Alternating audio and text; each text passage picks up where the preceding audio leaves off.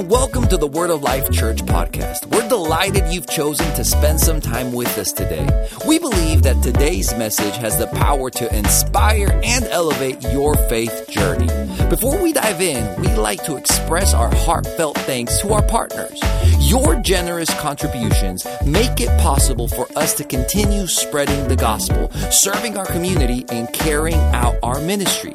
If today's episode moves you and you'd like to be a part of our mission, we'd invite you to become a partner. Your support has an everlasting impact and allows us to reach even more souls. Now, let's turn our hearts and our minds to the Word as we begin today's episode. We are in a series entitled 10 Do's After I Do. We will pause and break from this series after today's message. We'll start a new series next month. And then we'll pick back up with this one sometime. Could be next year. It could be an individual message here or there until we cover all 10. And today I wanted to skip number 3 because number 3 would take definitely 2 weekends to talk about. And I did not want its own forgiveness and repentance. So that would take a long time. And so I knew I couldn't wrap that one up. And with Communion Sunday, I also wanted to honor that and to give us some time to receive communion. So today what we want to do is talk about number 4, and that is this: learn who they are and what they need now. 10 do's after I do. You said I do. I will marry you. What do I do now? You will learn who they are and what they need now. So I read a book last year called The Meaning of Marriage by Timothy Keller. I did not read that book for this series. I read it for my marriage. And one of the things I'm very mindful of is that I will not ever get out of me what I have not put into me. And I constantly want to be a better husband and be a better father, so I need to have conversations with men who are good fathers and good husbands, but I also need to read on marriage because I want my marriage to be as good as it could be. And I got in that book about marriage, and one of the chapters was called Loving the Stranger. And I thought, that's an interesting kind of heading. Him and his wife had been married for over 40 years when they wrote this book. And what he talked about is when you get married, you think you know that person, but you really don't. And you're going to find out just how well you didn't know them when you say, I do. There's going to be a lot there that you see for the very first time, and you're going to have to learn how to love this stranger. And the way that you're going to do that is by asking questions and humbling yourself and really seeing what they need now in this season. And he said something that really struck me because me and my wife have been married now. 18 going on 19 years. and so out of that, it's not like we're newlyweds. We've been at this for a while. And I saw something in there that I needed for my marriage. Because one of the things that he said is, over the decades of marriage, your partner changes. Children changes them. Sometimes trauma and drama comes into their life, and it changes them. There's a death, and it changes them. Or there's something that happened at work, or now they are working and before they weren't, and they're changing. Or something, got a promotion at work, and it changed them. But your spouse is changing. And you need to be mindful of that, because as they are changing, what they need now is changing. And oftentimes in good marriages, there are things that are being left unsaid, things that are being left unaddressed. Can I just speak honestly today? In good marriages, it's not sins of commission that hurt them. Sins of commission are things like, I know what irritates you, and I'm going to do it anyway. I know what bothers you, and I'm going to do it anyway. I know what I could say to hurt you, and I'm going to say it anyway. That's a sin of commission. I know it's bad, but I choose to do it anyway because I want to get back at you. So that's a sin of commission. In bad marriages, there's a lot of that. In good marriages, it's not sins of commission, it's sins of omission. There's things being left undone. So it's not I'm calling you ugly, it's just I'm never saying you're beautiful. And things are being undone. It's not that we're yelling and screaming, it's just that we're not talking at all. It's not that we're spending so much time away from each other, it's just we're not spending time together. We're in the same house, but we're not together. We're not sharing. So things are being left undone. And I said this at the 8:30 service last week. I don't think I said it in every other service. So I want to make sure definitely that you understand this point. That in your life, oftentimes you are giving your spouse everything but what they need. And the only way I will discuss, so what do I mean by that? Like I'm paying the bills, I'm showing up, I'm helping out, there's duties, I'm doing the duties, I'm performing the things, but there's something intrinsically going missing in her, something that he really wants, but there's no communication between the two. And what this principle is learning to speak to each other. Learning to listen to each other. And the way that we do that is by humbling ourselves. The greatest among us is the servant of all. You cannot have servanthood without humility. Any of you been to a good restaurant and had a good waiter? Anybody at any campus? You ever had a good waiter at a restaurant? That is a servant. And their job is to really come to the table and find out what you want. And so when you're serving or being served, you have someone humbling themselves to your wishes and asking, leading with questions. Now, the table should never have to make a demand. In fact, you've got a bad waiter or a bad servant when the table is like, hello over here, like no one's taking our order. Like when it's gotten to that point at the restaurant, it's a sign that there is no servanthood. There is no one waiting. And in our relationship with our spouse, the greatest among us, Jesus said, is a servant of all. If I have washed your feet, you ought to wash each other's. And so if I'm going to serve my wife or she is going to serve me, which there's only really two kinds of marriages. There's only either selfish marriages or servanthood marriages. Selfish marriages, they don't work. It's a consumer based. You give me what I want and then I'll give you what you want. Very selfish. You meet my needs. And I'm not going to be mindful of yours at all. Servanthood is not based off of what you're doing for me. It's me listening. It's me being the waiter. What do you need? Coming to the table. What do you want to order? Think about that phrase. What would you like to order? It's like, give me commands.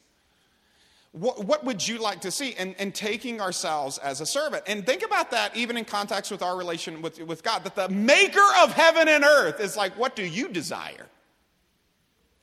And would humble himself of whatever you ask in my name, I will do it. And that is the paradigm for marriage because he is the groom, we are the bride. And somebody says, well, there's not a lot of couples where it gives a lot of marriage advice. The whole Bible is marriage advice. You see the groom in Jesus. You see the bride in the church. And what do you see the groom, the head of the marriage, doing? It's constantly coming to the bride and being like, what do you want? Talk to me. Think about that, husbands. Like coming to the bride, Jesus coming to the bride. What do you want? What do you need? What do you desire? Whatever you ask in my name, I will do it. Servanthood. And so this is what we need more in our marriages because a lot of good people in marriages, they're just not telling you what they need. They're waiting for you to ask. And there's desires and petitions in their hearts that they really could use. And if we listened and humbled ourselves to each other, we could see improvement. We could grow up. One of the passages of Scripture that's been very big in my heart here recently, personally, is this one we're going to look at in Ephesians. So let's go over here and look at it real quick. Ephesians chapter 4. For the sake of time, for those who are running the screens, we're going to bounce around and skip some things. Ephesians chapter 4. And look here in verse number 15. While you're turning, just let me pray. Father, I thank you in the name of Jesus that your Spirit gives me and us eyes that see, ears that hear, and a heart that understands this truth. So it's easy for us to do it. We thank you, Lord, for it in Jesus' name. Ephesians 4 and verse 15. Speaking the truth in love, we are to grow up into all aspects into him who is the head, even Christ. Speaking the truth in love, we are to grow up into him. Who's him? Jesus Christ. So when you got born again, Jesus came into your heart, but you did not automatically become like him. You needed him, and he gave himself to you, but you didn't become like him. Your peace is not like his. You have to grow up into it. Your love, your forgiveness is not like his. You grow up into it. Your joy is not like his. You have to grow up into it. You have the joy of the Lord, but we lack the maturity to walk in it at all times. But we don't stay there immature. We grow up into these things. And he says, here's the way you grow up into it, is somebody in your life is speaking truth to you in love. And if there is no truth in love, there will be no growth. So in my relationship with God, unless God is able to speak to me truthfully, unless he's able to correct me, Hebrews chapter 12, unless he's able to talk to me and me to listen to him and change, there'll be no growing up into him.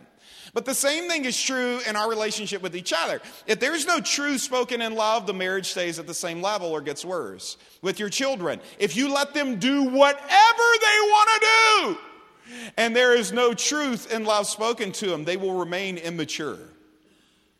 They have to have truth spoken to them in love. But here's the problem. A lot of times in our households and in our relationships with our children and with our spouses, it's either truly truth-based or love-based, and it's not truth in love. And when you speak truth without any love, you will irritate. You are bothering me right now. Like I am only interested in like what I'm feeling and not your state. Now this happens all the time. I gave this example at the 8:30. Forgive my leadership. I am not perfect. I am in need of Christ just like you are. But I gave them this example from this past week of like what my flesh wanted to respond, and in lesser days I have responded in. So one of my big truths, like this is a personal truth, and it's not necessarily the truth, but it is mine, is like it matters if you're on time for something. And I don't know if that resonates with anybody else here. That truth was passed down to me from my father. I came by it honest. My dad told me, if you're late, it means you don't care. Genuinely was what he preached into my heart. What you were doing and that you were, on time for and late for my thing is what you're telling me is that was more important than what we agreed upon. And so that's my frame of reference. And so I operate, and this is true for you too, listen to me. You operate only out of your truths. There are words that are written on your heart that those are your boundaries. And when people cross them or you do, you get angry. Because that's a boundary. This is why the Lord said, forgive us of our trespasses. What's a trespass? There was a boundary and you crossed it. So your truths are your boundaries, and when you overstep those boundaries, like if I'm late, I feel bad. I'm like, I need to tell people, I am so sorry. Because I crossed a boundary. Other people could cross that same thing and be completely fine. Why? It's not their truth. And so when I cross that boundary, I feel bad and I feel the need to repent. When other people cross that boundary, I want them to feel bad and I want them to repent. Does that make sense? Take your shoes off before you come in this house. That's a boundary.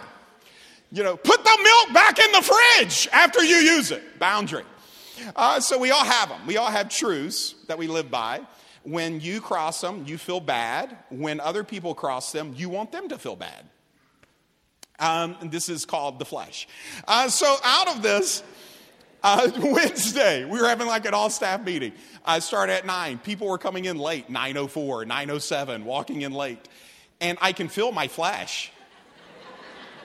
Like this is a staff meeting. I can feel my flesh.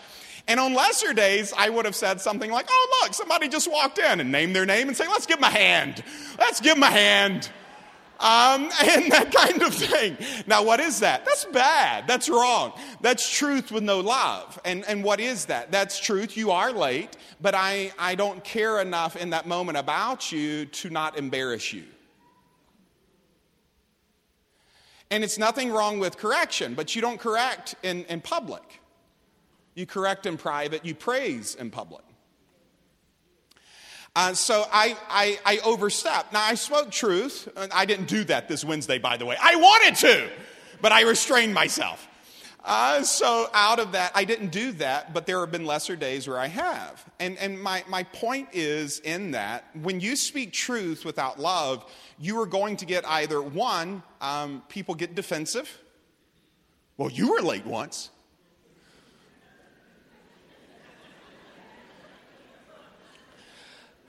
Or two, they will get afraid.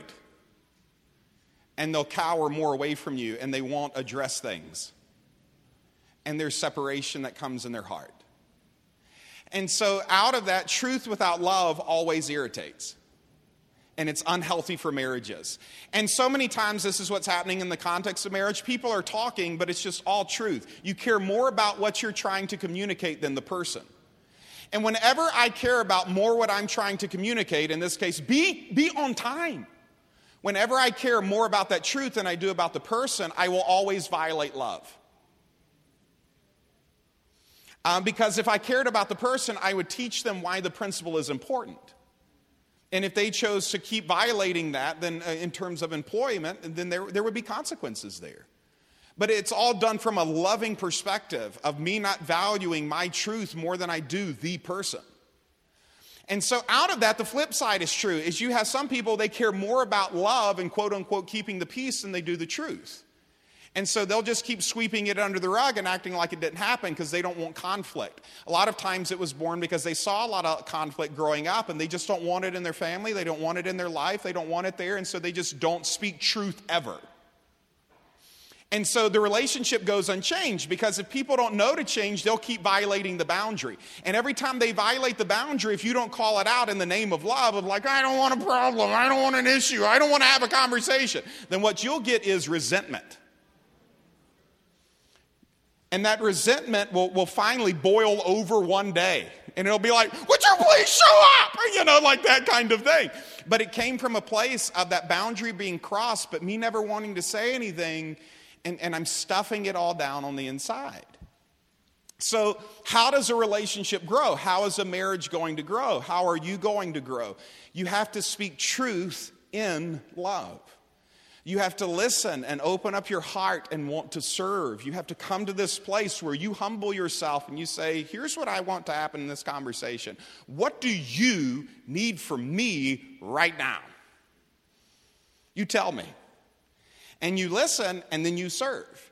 Now, in a healthy marriage, you got both people doing that, but this is God's best. And Timothy Keller, once again, in his book, and we'll get it in the bookstores, or you can order it on Amazon, whatever you want to do. But out of that, Timothy wrote in his book about his marriage, and he talked about years ago, when they were first married, they were pastoring a church in Pennsylvania. And it was in a community where the church was already established. And so whenever, like this church has been a church for over 40 years. And so out of that, like if you're a 40-year-old man, you ought to be able to do some stuff on your own without support. That kind of thing. And so it takes a lot to really mess this up. Genuinely, a lot to mess this up because there's so much help built into it. It's mature. It's got leaders. It's got multiple staff members. But when something is young, when you got a 3-year-old work or a 3-month-old work, it's like having a baby. It's like it needs you a lot in that season. And so they're in an established church, but they have an invitation from the board of the denomination that they were in to go start a brand new work in New York, New York. Just right there in Manhattan. And he's sensing not only a call from the denomination, but also just a call from the Lord in his heart to go do it. But his wife didn't want to because she knew he got involved a lot in his work. And his work would consume him there. And she saw like, okay, this works because there's enough leadership here to kind of ease the burden. But when he goes up there, there's not that. He's going to be all in and it's not going to be good. And so they talk and she tells him that. And it's good to go into an understanding with who you're with. And to have conversations based off of these things. And so she warns him ahead of time. And he says, okay, I'll ask you to do this. He's like, I'm really praying about it. I'll ask you to pray. And she said, I want you to know, like, if you feel like this is the Lord, I will pray and I will submit to it. But she said, I want you to be mindful of this. And so it all wound up where they moved to New York with the understanding that for 3 years he would really have to give a lot of his attention to this. That it would require more of him than he would want to give, but he'd have to give it in order to get it off the ground. And that they as a marriage would have to compensate for that. And she agreed. So they come to this understanding. Well, 3 years goes by, and what is that understanding? It's a boundary. 3 years go by, and he begins to trespass. So they have an understanding, here's how this will be, and then it wasn't that way. And whenever that happens, there's a trespass. The Lord, forgive us of our trespasses as we forgive those who trespass against us. So he's trespassing, the 3-year mark is over. And so she sets him down and she says, you need to listen to me. This is not healthy for our marriage. This is hurting me. This is hurting the kids. And he heard and he listened, but he did not change. And this will happen a lot in marriage. And it's not because people are bad. It's almost because they're too good. They feel so responsible for a child or so responsible for work. And marriage, typically, the good ones, they just don't demand a lot. And work does. And children do. And so he got sucked back into that same pattern. And, so he's crossing that boundary. They have an agreement, but he keeps crossing it. So one day he comes home from work, and when he comes home, he hears like this big clang. And he's like, what is that? When you have small kids, you think like they ran into something or broke something. And he knows his wife is there, so she's like, okay, well, it's supervision. Like, maybe just something happened. He's trying to decompress from that. And he hears another one. He's like, what is going on? So he runs out to the sound of the noise that's on the back porch area. And she is back there with their wedding china and a hammer.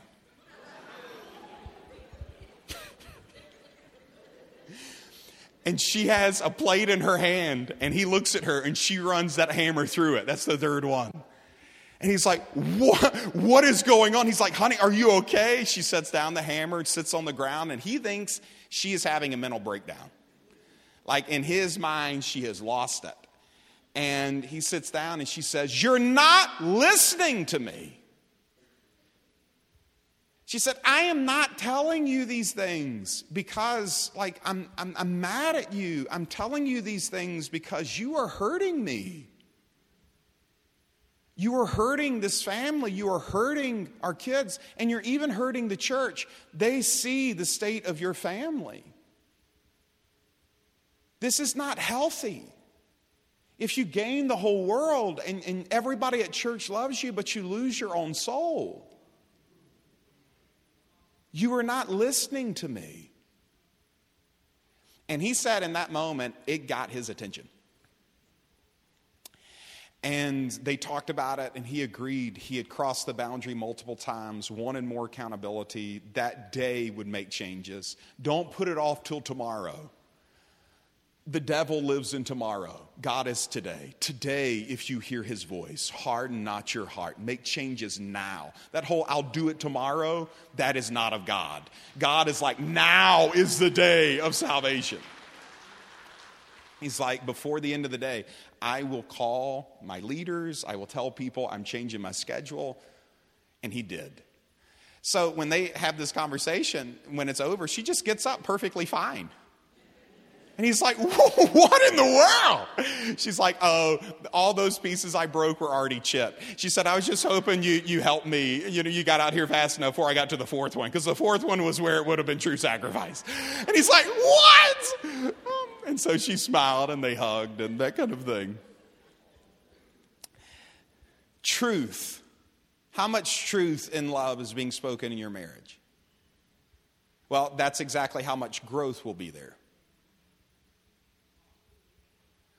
Oftentimes, we give to each other everything but what we need. It is, me and my wife were talking about this yesterday. It is dangerous because we have kids and they require a lot. It is dangerous for our marriage for us to be more mindful of our children's needs than my spouse's.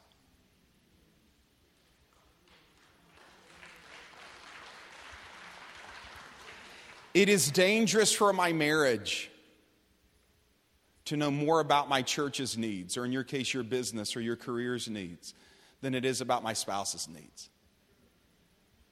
But my church, my leaders here, my business here, my kids will cry out to me far more than my spouse ever will. And so we take each other for granted. And we have to learn how to sit down and say, what do you need from me now? And I want you to be honest with me. I want you to tell me your truth. When we got married, me and my wife, we were infatuated with each other. You ever been there? Like just truly infatuated. And this is where the statement love is blind comes from. Is like, you just don't see. Everybody else does. Like your mom could ask you could ask your mom, like, what do you see about my fiance that you don't care for? And she could tell you if she wanted to, like, because she sees it. That kind of thing. But when you're infatuated, you genuinely do not see it because whatever you're infatuated with blinds you from what you should see. If you're infatuated with sports or ESPN or football, you will not be seeing all the things you need to see in your house. If you're infatuated with your kids, there's a lot you're not seeing in other areas of your life. The only thing that it would be great to be infatuated with is the Lord, because He will show you other things. Everything else will be selfish. They'll take all of your attention.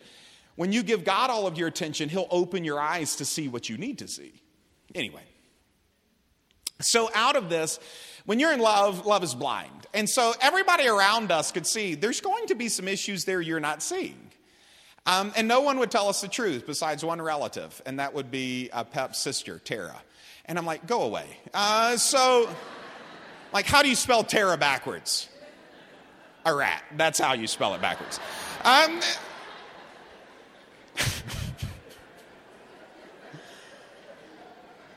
Because she would tell my wife, like, you're going to have to make all new friends. You're going to go to a brand new church. You're going to have to find a brand new superstore, like supermarket. You don't even know where to bank. You don't even have a car. Like, we've been to his house. He doesn't even have any furniture. There's nothing to make a home. She didn't care, though. Why? She was getting me. Infatuated. And I'm like, I don't care either because it wasn't affecting me, and I'm going to get you.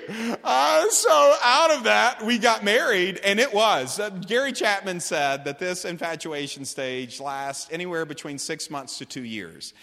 And for me and my wife, about 3 months in, it was there, and then it was gone. And I came home from work one day, and I pull into the driveway, and I see her on the front steps, and she's crying. I'm like, what is going on? And I pull up in the garage, and I get out of the car, and I come and sit behind her, and I just put my arms around her. I'm like, baby, what's wrong? And all the things that everybody else, especially Arat, could see. Before we said, I do, now my wife is seeing. She is seeing like, I don't have anything to do here. I don't have any friends here. My parents aren't here. I don't have a job here. I don't have a car. Like, you're at work all day. I'm stuck here in the house. There's nothing to clean, like genuinely. We only had a bed and a desk. There was no kitchen table. There's no sofa. There's no TV. I had put it out by the side of the road. Like, all of those, we didn't have anything. We didn't even have curtains. We had blankets that we stuck over the windows with nails. All of these things. So we didn't have anything for her to like make a home. But I'm like, before you had me. And that was enough. And she cried all the more. And so out of that, but then out of that, I saw something immediately that I want to end this with. Okay? And I didn't know this terminology until I got older. But I want you to see something here in Genesis. They'll put it up on the screen, so you can turn to it too. But Genesis 2 and verse 24.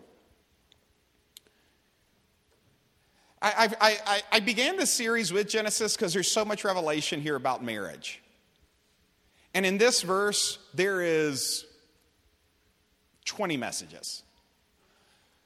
For this reason, leave that alone just real quick. We're going to focus on the next couple of words. A man shall leave his father and mother. A man shall leave his father and mother. Now, what in and of itself does this denote? Maturity. A man shall leave his father and mother. Well, why is a man leaving his father and mother? Because he now has something he's responsible for. Before someone is responsible for him, he can still be the boy. And the boy will have his needs met by other people. The boy will have provision. The boy will have shelter. The girl will have somebody to talk to. All of these types of things. And so when we're a boy and we're a girl with a father and a mother, there is shelter, and in our immaturity, there's an allowance for it. But when you get married, you become a man. You become a woman. And you begin to leave the things, not just father and mother, you begin to leave the things that made you a boy. And the problem that we have in marriage today is we have boys in marriage who need to become men. Music timed that perfectly there. Genuinely, I have so many conversations with people and they're describing their issues, and all I'm hearing is the boy. Because they're so mindful of, they're not giving me what I want. And that is the boy. The child says, mine. The servant says, what do you want? And we have bought into this lie that marriage is like, what's your purpose for marriage? I mean, if you ask most couples that, what's the reason you're married? And most people would say love and romance. And God's like, well, that's great if you have that, but that's not the reason. The reason is I designed a help made for you. You know why you're in their life? If you get love and romance, great. You know why you're in their life? You're to help them. Help them what? Grow up. A man shall leave his father and mother. I can't do the same things I did when I was single.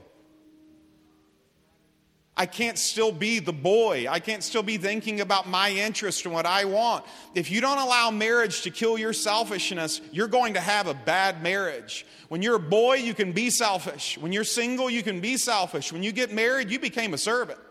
And if you don't want to be a servant, then don't get married.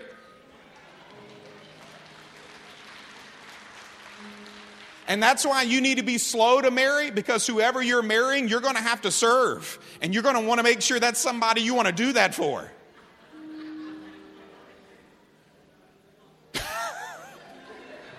I'm serious. A man will leave his father and mother. Father and mother take care of you. A father and mother asking you, have you ate today? Have you eaten today? I ask my kids that all the time. Do you brush your teeth? Do you need deodorant? I'll go get you some deodorant. Come here, you missed a spot. Let me shave for you. Why? He's a boy. But when you get married, you are that person now, who that is your wife. And that is someone you are responsible for. And she's yours to help. And what you're hearing when she's talking is not her complaint. It's your responsibility. Come on, somebody. It's your responsibility. It's not her complaint. That's my job. I just got a job description. Because the servant comes to the table and says, what do you want? What do you need? I need you to quit playing video games is what I need. I need you to help here with... Come on, somebody. The boy still wants to play though, right? I know, I was a boy. Sometimes I still feel the boy.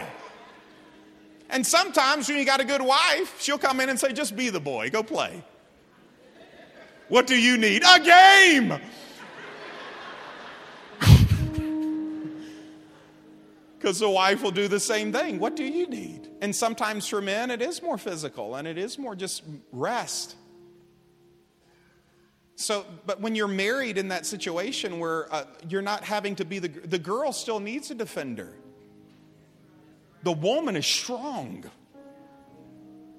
See, we leave father and mother and we become a man, we become a woman. And so many issues is he's still trying to be a boy and she's still trying to be a girl.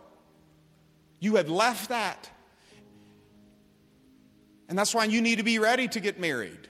And make a decision you're ready for that. And be strong in the Lord and the power of His might. And what is that? That's servanthood. You cannot serve without strength. And that's why the greatest among us is the servant of all. And so I sat down and I'm hearing her, and the whole time I'm feeling defensive because I'm like, I thought I was enough. 3 months ago I was. And I didn't know what to do because the other side of this, a man shall leave his father and mother. My father had died. See, you need a model. When God said this, there wasn't a father and mother on the earth, but He knew you would need one. And for most men, they don't know how to be the man and they're still the boy because they didn't have this.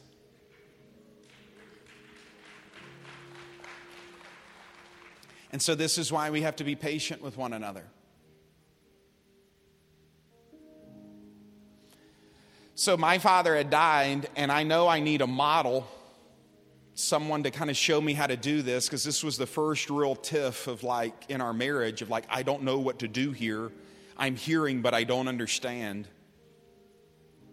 And while I didn't have a father in my life that I could pick up the phone and call, I knew I had his library.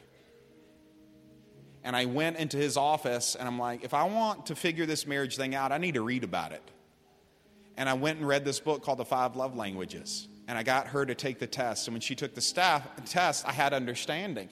Her love language at that time, it's changed since. Married to the stranger, it's changed since. But out of that was quality time. And like all the things she was, my friends, my mom, my dad, like my church, I realized all of those things were community. And when she's getting emotional is when I'm away because I'm all that she has. She needs me. And so when I understood what she needs is me and what she needs is quality time, she needs me to be with her. Then at that moment with that understanding, then like, oh, you want that? Now I can go to the kitchen and bring it back and set it on the table. And we did that, and I made that adjustment, and our marriage skyrocketed in love and romance. But I had to realize on that day that the boy wants love, romance, and adventure. The man wants responsibility. And out of that, this is my wife. And I will come in here and I will treat this as such. Her needs are my needs. And when we made that change, it increased, it matured. You may grow up thereby, speaking the truth in love. You may grow up thereby. Our marriage grew up. And since that time, we've had many conversations like that. And each one, as hard sometimes as they are to hear, and it's harder to even make the adjustments. For each one that was heard and adjustments was made, our marriage got stronger. It grew up. And the same thing is true in our relationship with God. And so that's what we'll take communion with today. In our relationship with God, we have to not only see we have a Savior who we can come in and say, here's what I need. Here's what I want. Here's what I desire. But we come to Him and say, what do you need? What do you desire? What do you want to see in me change? I was reading Hebrews chapter 12 the other day, and it's like, whom the Lord loves, He corrects, He rebukes. And I realized I haven't been rebuked in a while from Him. Seriously. I'm like, I have not been rebuked in a while from Him. I don't want to be fatherless. Whom He loves, He rebukes, He corrects. I'm like, I know you love me. And so I sat down for 30 minutes with my prayer journal, and I prayed one prayer, rebuke me. Seriously. What do you want to see changed in my life? And I'm not getting up from this place until I reach another level of maturity in you. What do you want me to change? And I sat there, and finally the Lord showed me something. I'm like, you're so kind, because it was something so easy for me to do.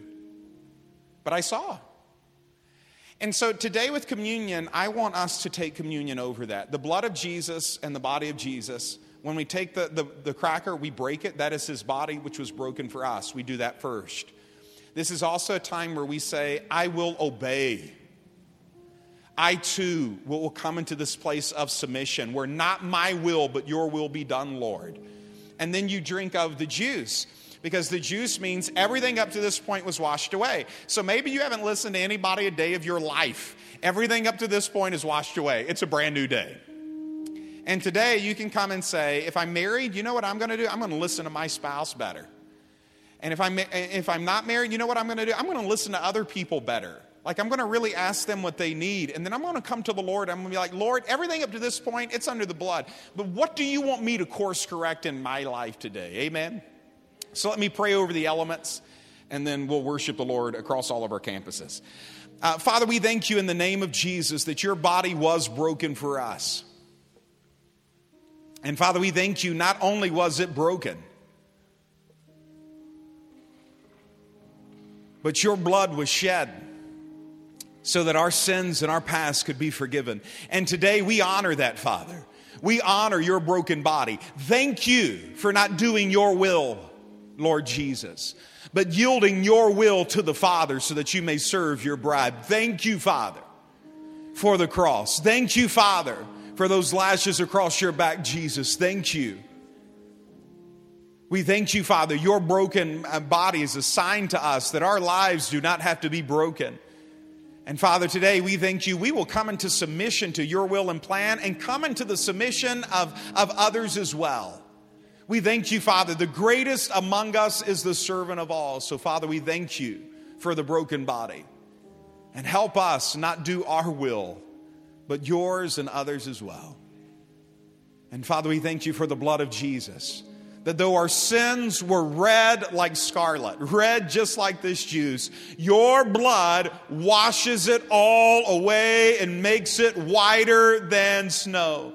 So, Father, we say everything up to this point in marriage, everything up to this point in our lives, everything up to this point in our families, it is forgiven, it is washed clean, and today is a brand new day. With every head bowed, every eye closed. If you want to receive communion today, pray this prayer with me. If you don't want to receive communion, don't pray this prayer and don't receive communion. But if you come into this place of just surrender and brokenness, we honor the Lord with His sacrifice, with a commitment to Him. And if we're not comfortable in doing that, then just refrain from communion and let service finish out. But if you want Jesus as Lord and you want this forgiveness and mercy, then let's declare it, and then let's receive communion. So just repeat this after me if you want to. Say, Dear Heavenly Father, I thank you that Jesus did not do His own will, but He yielded His will to your will to serve us. He broke His body for me. He yielded His will for me. He shed His blood for me. And today, Jesus, I honor you. I see you. I praise you. I love you. Jesus, you're my Lord and you're my Savior. And because of your blood, every sin I've ever committed, it is washed away. It's forgiven forever. And so, Father, since you forgive me, I forgive myself. And today, Lord, I say, me, my family, my marriage, and all that concerns me is made brand new by the power of your Spirit and the greatness of your grace. We thank you, Lord, for it. In Jesus' name. Amen, amen. Let's stand to our feet.